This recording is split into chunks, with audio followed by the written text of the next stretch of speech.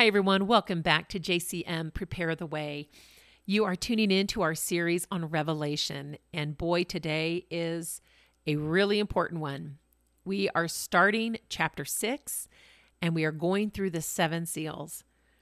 Now, I want to make mention that beginning here in chapter 6, pretty much through chapter 16, this is considered by many to be the heart of the book, and probably the most difficult to understand and apply. So we've had this beautiful pause in the throne room of God, and good thing we did, because now we need that perspective of the throne before we move forward into this additional chapters, because we are now entering into a period of catastrophic trouble. And interpreters, they have difficulty with the events in these chapters. They can't agree on them. They can't agree on the order of events. They can't agree on what all the symbols mean. They can't even agree on the timing of the fulfillments of these predictions. Do they take place in our past, our present, our future? And so those are questions not only do they wrestle with, but that we wrestle with too, because so many of us are listening to them, right? We mentioned a little bit of this in, I believe, episode 2. And so in these chapters 6 through 16, we encounter several things that seem to confuse people. And I admit, and I can relate, reading Revelation, it is not easy. But we're told to read it nonetheless, right? Because when we do, we are blessed. We take what we can understand and leave the rest to the Holy Spirit to reveal to us. And that's just how I approach it from here on out. So what's going to happen is you're going to notice several things that we're going to come across in these texts, mainly in these chapters. Some of the texts, they're going to leave us without an explanation until later in the story. So that can be perplexing. Or we'll encounter narrative that seems to go back, recalling events already mentioned. That can throw people off. Or we'll encounter texts that seem to skip around a bit, like little interludes. And that's going to actually happen. You'll see that today. Because, for example, when we talk about the seals, we get to the 6th seal at the end of chapter 6, when all of a sudden it jumps to the sealing of 144,000 Jewish people. It completely changes topic. And we don't go back to the 7th seal until the beginning of chapter 8. And that throws people off. The text seems to dart away to something else.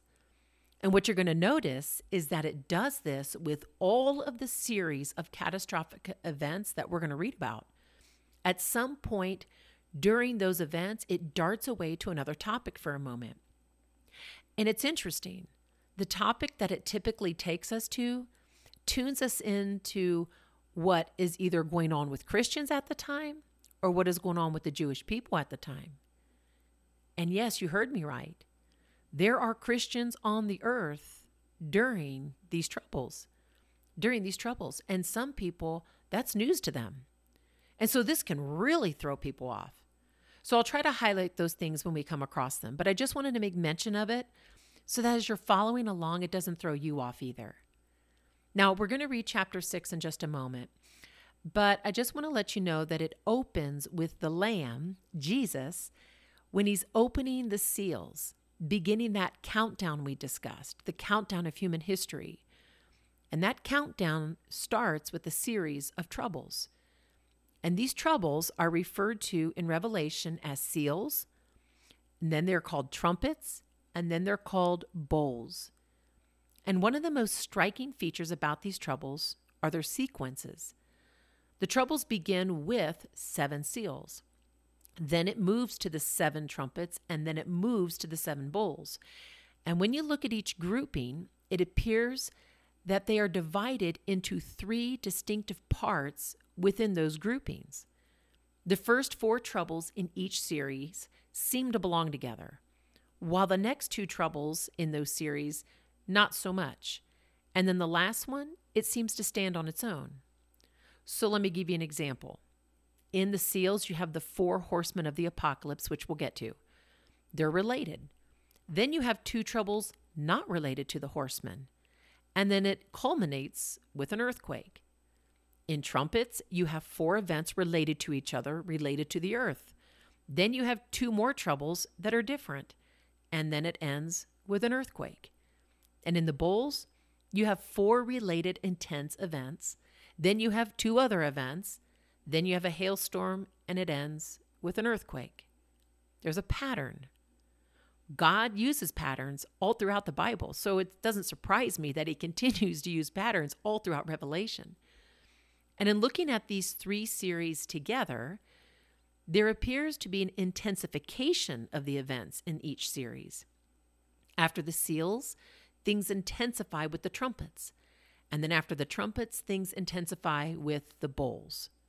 So, for example, while a quarter of mankind perish in the seals, a third of the remainder, those who survived the seals, a third of the remainder fail to survive the trumpets. It intensifies. Furthermore, there's not just an intensification of the events, but a progression in what causes the disasters. For example, the seals, you'll see, are of human origin, where the trumpets seem to be a more natural deterioration of the environment, while the bowls are poured out by angelic beings. These are just obvious observations when you read the text. I'm not saying anything super spiritual here. But another observation is that the seals seem to be spread out through time, but the trumpets and bowls appear to be measured more in months or even days. They happen quickly, but they're all still successive. The series seem to follow each other. 21 events in all. And notice the number 7 in each series, 7 judgments in each one. 7, which means perfection and completeness. This present age will end in perfect completeness God's way. And we can trust Jesus with how it's going to be carried out, even if you don't like how it's going to be carried out. Just keep your mind fixed on the throne. Now, the last thing I want to point out in these series is that 7th event in each one. It's an earthquake. And careful study has shown, and this can be maybe the one thing a lot of people agree on, is that it seems to refer to the same event, a severe earthquake on a global scale, almost as if God has reached down and put his hands around the globe, the earth, and is shaking it all at once. Now, different people have different opinion on things, as we've mentioned in episode 2, and I just want to make mention of that. Those who are historicists, they believe all of these events cover the same period of time that is between Jesus' first and second coming. They believe that the different events happened at different times in church history. While futurists, they hold to the belief that these events are still for the future. They believe that each series advances on the previous one, but that they all climax in the same catastrophic event. So, for example, the first seals will be released, then there will be a delay in the 7th until it lines up with the trumpets and bowls being poured out. So these are all just interesting things to consider. Well, to help us better understand all of this and to understand the sequence of events regarding the end of the age, I want to encourage you in something. I want to encourage you to read Revelation 6 through 16 along with 3 chapters out of the Gospels, Matthew 24, Mark 13, and Luke 21, because they address the end of the age. They are known as the discourse that Jesus gave about the end of the age. There are other scriptures we will eventually get to, but for today, we're just starting here. You know, I want to mention that we tend to overlook, as Christians, the fact that Jesus was a prophet. Other religions in the world will acknowledge him as a prophet, but for some reason we don't really do that much in our Christian circles. But the people of his time acknowledged him as a prophet, even if they didn't acknowledge him as the Son of God. He was the greatest of all Hebrew prophets, so it's no wonder that, of course, he would prophesy about the end of the age in his discourses. His greatest prophetic discourse is found in these 3 chapters. And in spite of chapter divisions, which were added many centuries later, as I always encourage people, try to read your Bible without looking at the chapter breaks. There is no division in this discourse. So I encourage you to read these discourses that way as well. But what they are 3 different perspectives on the same discourse, almost like when you turn on your television set and you can go to 3 different television stations that are supposed to be reporting the news. They're supposed to be covering the same event. You will get different perspectives from each one. Well, to get the full picture of this discourse, you need to put them all together along with Revelation.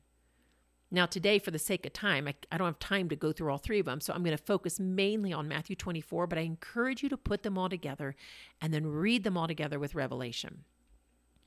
So let me just mention, I have to come over here to Matthew 24 for a minute before we go into the seals, because it all ties in.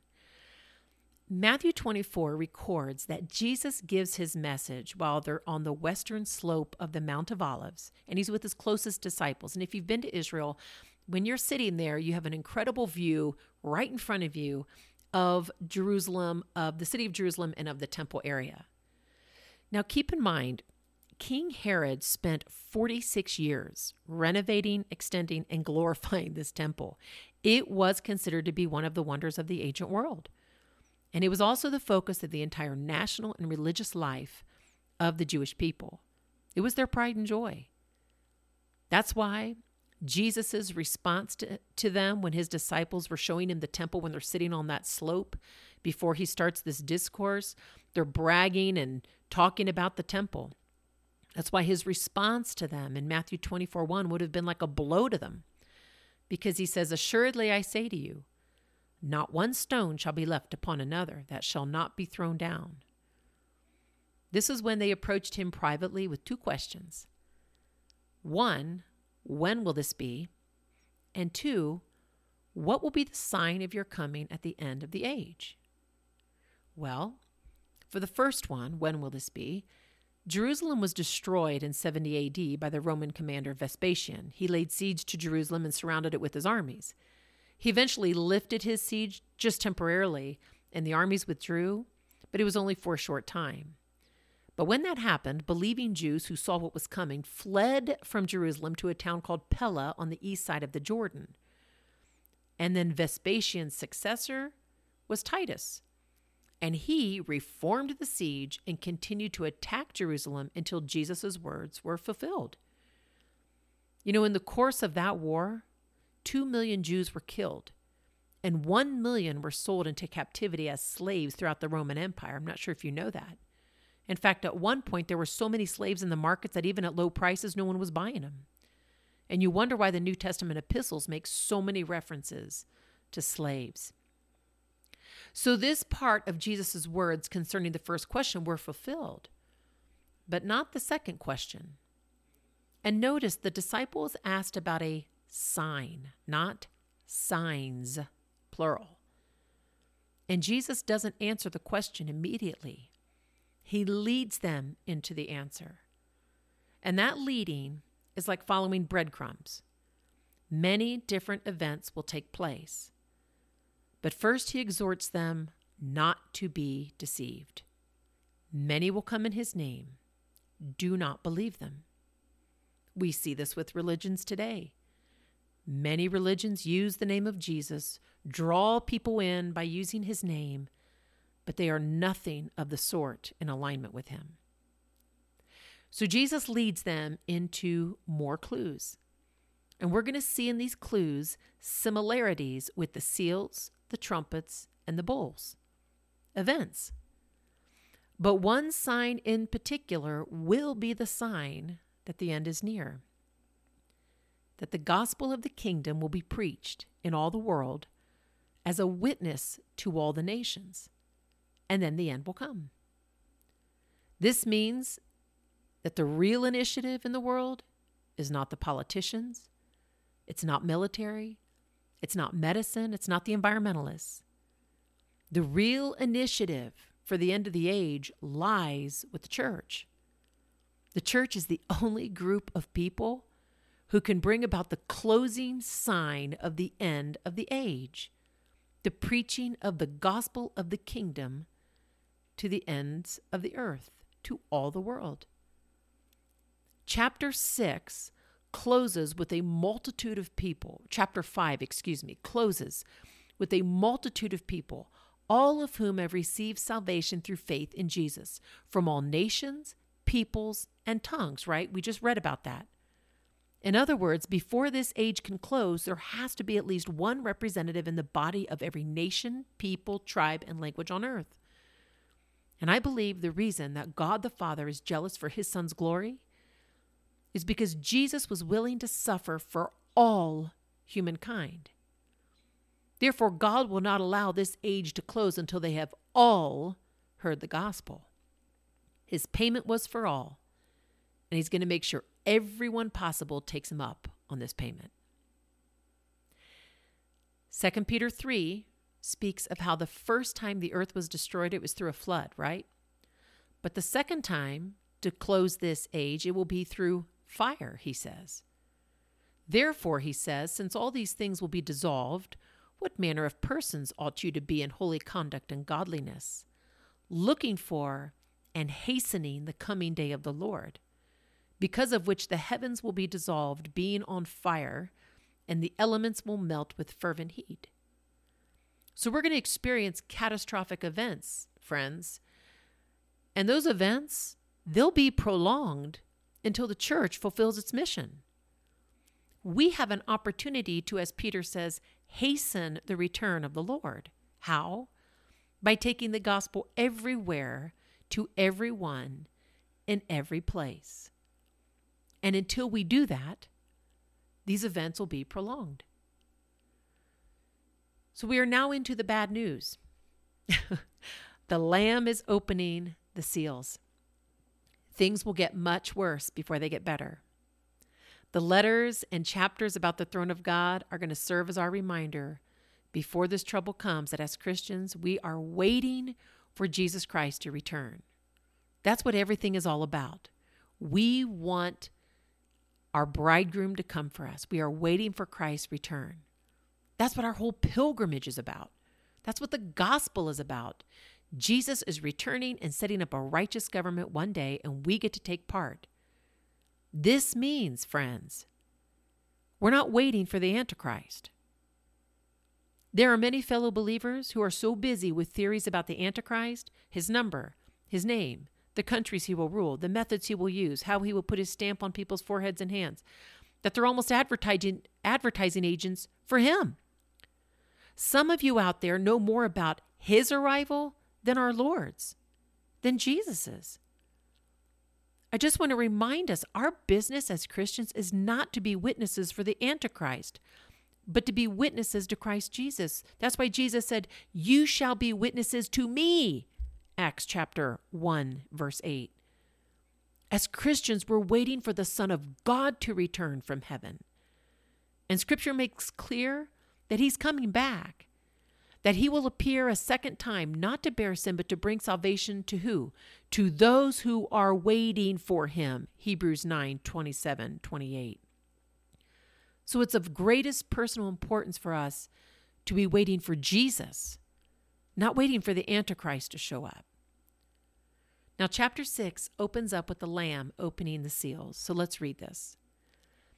Now I saw when the Lamb opened one of the seals, and I heard one of the four living creatures saying with a voice like thunder, "Come and see." And I looked, and behold, a white horse. He who sat on it had a bow, and a crown was given to him. And he went out conquering and to conquer. When he opened the second seal, I heard the second living creature saying, "Come and see." Another horse, fiery red, went out, and it was granted to the one who sat on it to take peace from the earth, and that people should kill one another. And there was given him a great sword. When he opened the third seal, I heard the third living creature say, "Come and see." So I looked, and behold, a black horse, and he who sat on it had a pair of scales in his hands. And I heard a voice in the midst of the four living creatures saying, "A quart of wheat for a denarius, and 3 quarts of barley for a denarius. And do not harm the oil and the wine." When he opened the fourth seal, I heard the voice of the fourth living creature saying, "Come and see." So I looked, and behold, a pale horse. And the name of him who sat on it was Death, and Hades followed with him. And power was given to them over a fourth of the earth, to kill with the sword, with hunger, with death, and by the beasts of the earth. When he opened the fifth seal, I saw under the altar the souls of those who had been slain for the word of God and for the testimony which they held. And they cried with a loud voice, saying, How long, O Lord, holy and true, until you judge and avenge our blood on those who dwell on the earth? Then a white robe was given to each of them, and it was said to them that they should rest a little while longer, until both the number of their fellow servants and their brethren, who would be killed as they were, was completed. I looked when he opened the sixth seal, and behold, there was a great earthquake. And the sun became black as sackcloth of hair, and the moon became like blood. And the stars of heaven fell to the earth, as a fig tree drops its late figs when it is shaken by a mighty wind. Then the sky receded as a scroll when it is rolled up, and every mountain and island was moved out of its place. And the kings of the earth, the great men, the rich men, the commanders, the mighty men, every slave and every free man, hid themselves in the caves and in the rocks of the mountains, and said to the mountains and rocks, Fall on us, and hide us from the face of him who sits on the throne, and from the wrath of the Lamb. For the great day of his wrath has come, and who is able to stand? Wow. You know, the tribulation begins the moment the seals are opened by the only one worthy of it. And it is a time of great distress that is going to come upon the whole world. Right now, we're seeing it in pockets, in different places. But it's going to get to a point where it's going to happen everywhere. And no one will be able to get out of this, get out of what's coming. Remember, this is going to be something Jesus said that has never happened before.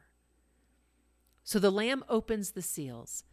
And first there are 4 horses or 4 horsemen, oftentimes referred to as the 4 horsemen of the apocalypse. As soon as the first 4 seals are broken, these 4 horses are released, and they ride through the earth. 4 is a number representative of the earth. That's why the 4 living creatures, they are representative of different creation found on the earth. And the most important thing noted about the horsemen are their colors. They have riders, but there is no mention of the rider's name, who he is, only the focus on the color. Except for one rider. We know his name, and it's not the one you think. So the first horse is a white horse. And white horses have always been used by military conquerors. This is when you would have either the king or a military commander going out to lead a charge to go and conquer. In fact, when you look at old artwork today about ancient battles or conquests, what do you notice? The king or the commander is typically shown on a white horse. Therefore, this horseman represents a type of military aggression. War. He who sat on it had a bow, and a crown was given to him. He had the authority to go and do this, and he went out conquering. So when the first seal is broken, military aggression is released on the earth, which inevitably leads to the red horse. We see military aggression increasing all over the world today. And this follows along with Jesus' discourse in Matthew 24, verse 6. And you will hear of wars and rumors of wars. See that you are not troubled, for all these things must come to pass. But the end is not yet, for nation will rise against nation and kingdom against kingdom. He opens up in his discourse with war. This horse is not the white horseman that is Jesus at the end of Revelation. And there are many of you out there who also say this white horseman is the Antichrist. There is no indication of that either. Jesus does not reveal the name of this horse, merely the color. So I'll leave that decision up to you on who you think it is. The red horse, again, no mention of who the rider is, no name to the rider, is the color of blood. Because anyone going to war, they know blood is shed. Lives will be lost on a horrific scale. Just looking at World War II alone, a war that involved the globe, it was the largest and deadliest conflict in the history of mankind. Between the start of the war in September 1939 to its end in August-September 1945, it's believed that almost 4% of the world's population at that time died in the war. And it's too difficult to get an exact number, but it's believed with all countries combined that it's in the hundreds of millions. Can we even grasp such a number of death, of bloodshed?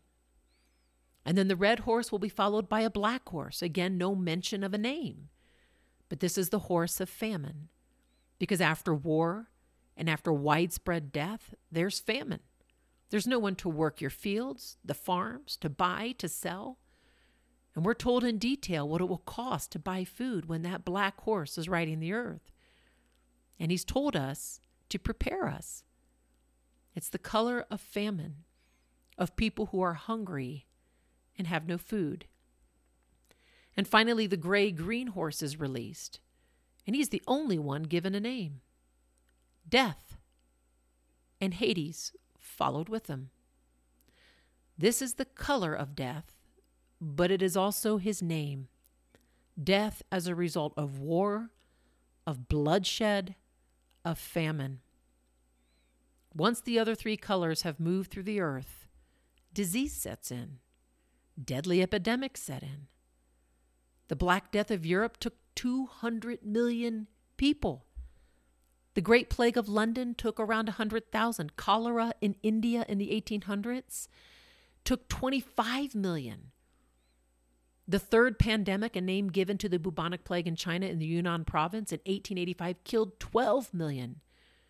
When this horse rides across the earth, a quarter of the population of the earth will die.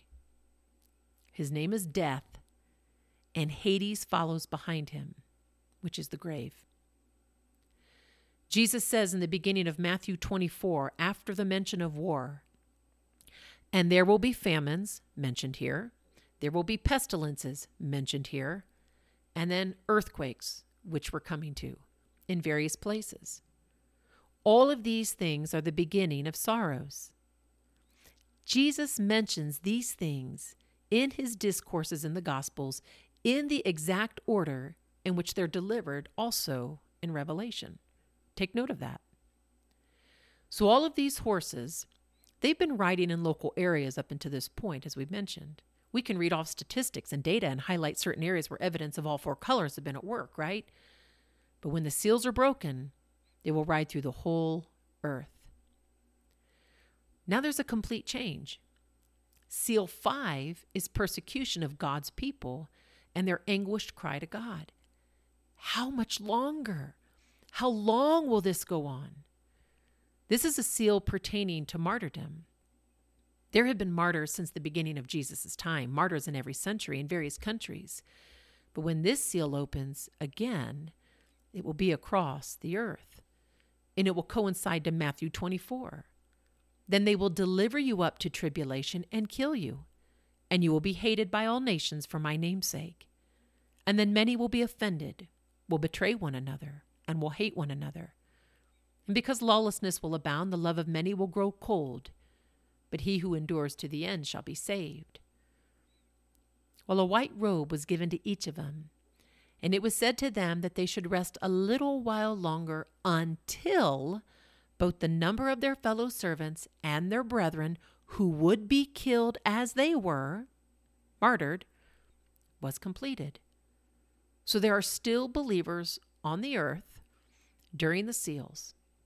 No one is raptured away yet.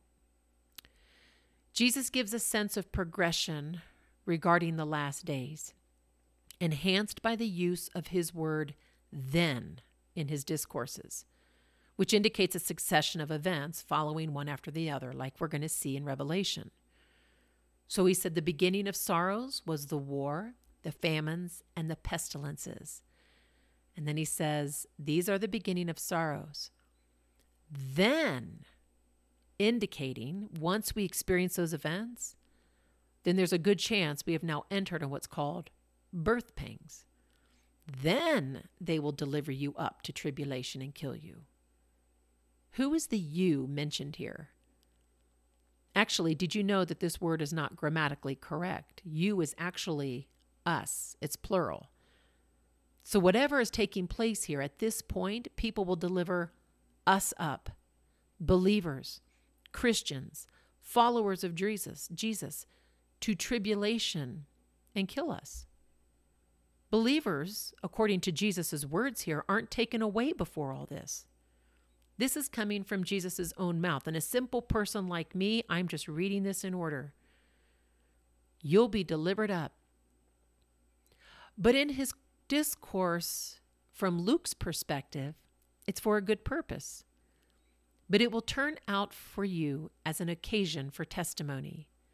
Therefore, settle it in your hearts, not to meditate beforehand on what you will answer, for I will give you a mouth and wisdom which all your adversaries will not be able to contradict or resist. You will be betrayed even by parents and brothers, relatives and friends, and they will put some of you to death, and you will be hated by all for my name's sake. But not a hair of your head shall be lost. By your patience, possess your souls. As we've said from the very beginning, friends, Revelation is a manual for martyrdom. The letters to the churches help prepare our souls. He then says, you will be hated by all nations for my name's sake. You know, many people pray for revival, and that includes me. But when the church experiences revival, it will discover for the first time how much the world really hates it. We need to bear that in mind. We'll cover the rapture soon, but according to these passages, and as you'll see when we progress through Revelation, I started to scratch my head at one point because believers are quite noticeably here for quite a bit of trouble. And I had been taught so many things contrary to that. But we'll get to that in a different episode. So in this seal, the people of God are waiting for his vengeance, because vengeance belongs to him. And we must wait on him too when these things occur. Because Jesus says, after all this, and then many will be offended, will betray one another, and will hate one another. Many refers to Christians. When Scripture speaks of turning away from the faith, it means the Christian faith.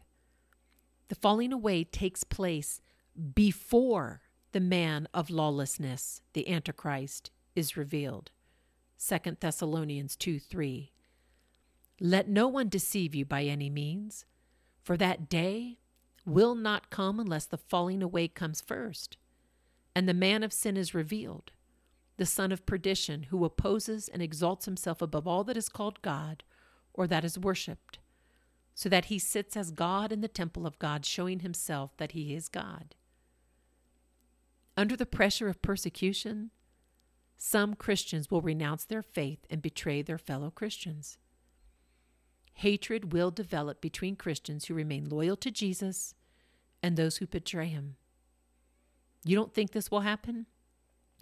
Just look at what took place to Christians in Nazi Germany, and how this very thing was a foreshadowing of what will happen again at the end of the age. The sixth seal refers more to unbelievers and an earthquake. And this is an earthquake that is going to shake the whole earth. This seal causes cosmic disturbances also. The sun will be black, the moon like blood, and the stars of heaven will fall to the earth like a fig shaken by a mighty wind. And this directly correlates to Matthew 24. Immediately after the tribulation of those days, the sun will be darkened, and the moon will not give its light, the stars will fall from heaven, and the powers of the heavens will be shaken.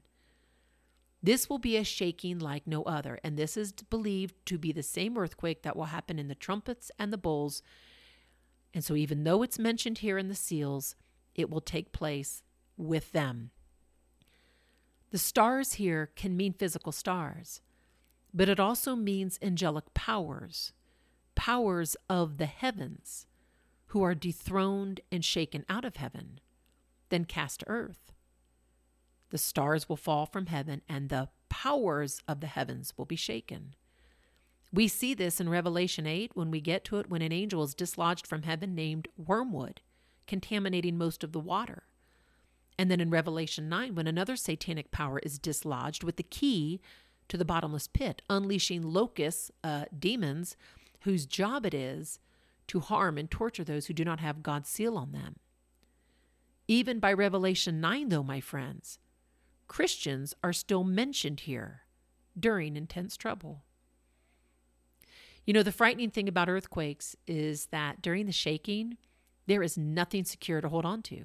Everything's shaking. So it's a complete threat to our security. And so fierce will this be that every mountain and island will be moved from its place. I can't even fathom that. An earthquake so fierce that from the greatest of men to the smallest, they hide themselves and actually prefer the mountains and rocks to bury them, rather than look upon the face of him who sits on the throne and from his wrath, the wrath of the Lamb. For his wrath, the wrath of Jesus, has now come at this point, and no one is able to stand. We haven't gotten there yet, but there is comfort for the people of God in all of this. We're going to cover that in a different episode, but I just want to mention that. Now, what I also mentioned too is that the seventh seal is found in Revelation chapter 8, beginning in verse 1, marking something very significant, because there is silence in heaven for half an hour, like a pregnant pause. We don't know the time that lapses from the sixth seal through chapter 7 and beginning chapter 8, but the seventh seal opens with this pause. And 7 angels are standing before God, and each one is given a trumpet, 7 trumpets. Trumpets were used for many things in the Bible. They can be called shofars. I own a shofar. They have a very distinct sound. And they were used to gather the Lord's people together. They were used to call to assemble the Lord's army. They were used to announce a new king. They were used to proclaim the year of Jubilee. They were used in the feast of the Lord. Those are just to name just a few. Well, in this case, it seems to indicate a declaration of war as they prepared themselves to sound. And a golden censer was filled with fire from the altar, mixed with incense and the prayers of the saints. And the smoke of that incense ascended before God from the angel's hand. And then the angel throws it to earth. And there were noises and thunderings, lightnings, and an earthquake. The final seal closes with an earthquake. And what we're going to point out as we move forward too, if you can look at the book of Revelation from 6 on, it is a perfect picture of the tabernacle of God. We'll cover that at a different time. But that's why you see the censer and the altars. Lots of mention to all that. You know, I know learning about such things can be distressing, but I don't want you to be distressed. I want to encourage you that after we close, take a pause yourself after this episode and sit with Jesus in all this. Ask the Holy Spirit for wisdom and for understanding. Ask him for his wise counsel. Ask him for his knowledge. Ask him to strengthen your inner man like never before for whatever it is that's going to come on the earth in our lifetime. And then pray. Pray and ask him where you can help hasten his return. Where does the gospel need to be heard in your sphere of influence? And then keep your eyes fixed above where our Lord, the one who was entrusted with all of the power to close out the end of this age, where he is sitting at the right hand of his Father. I hope this blessed you today. Until next time, take care.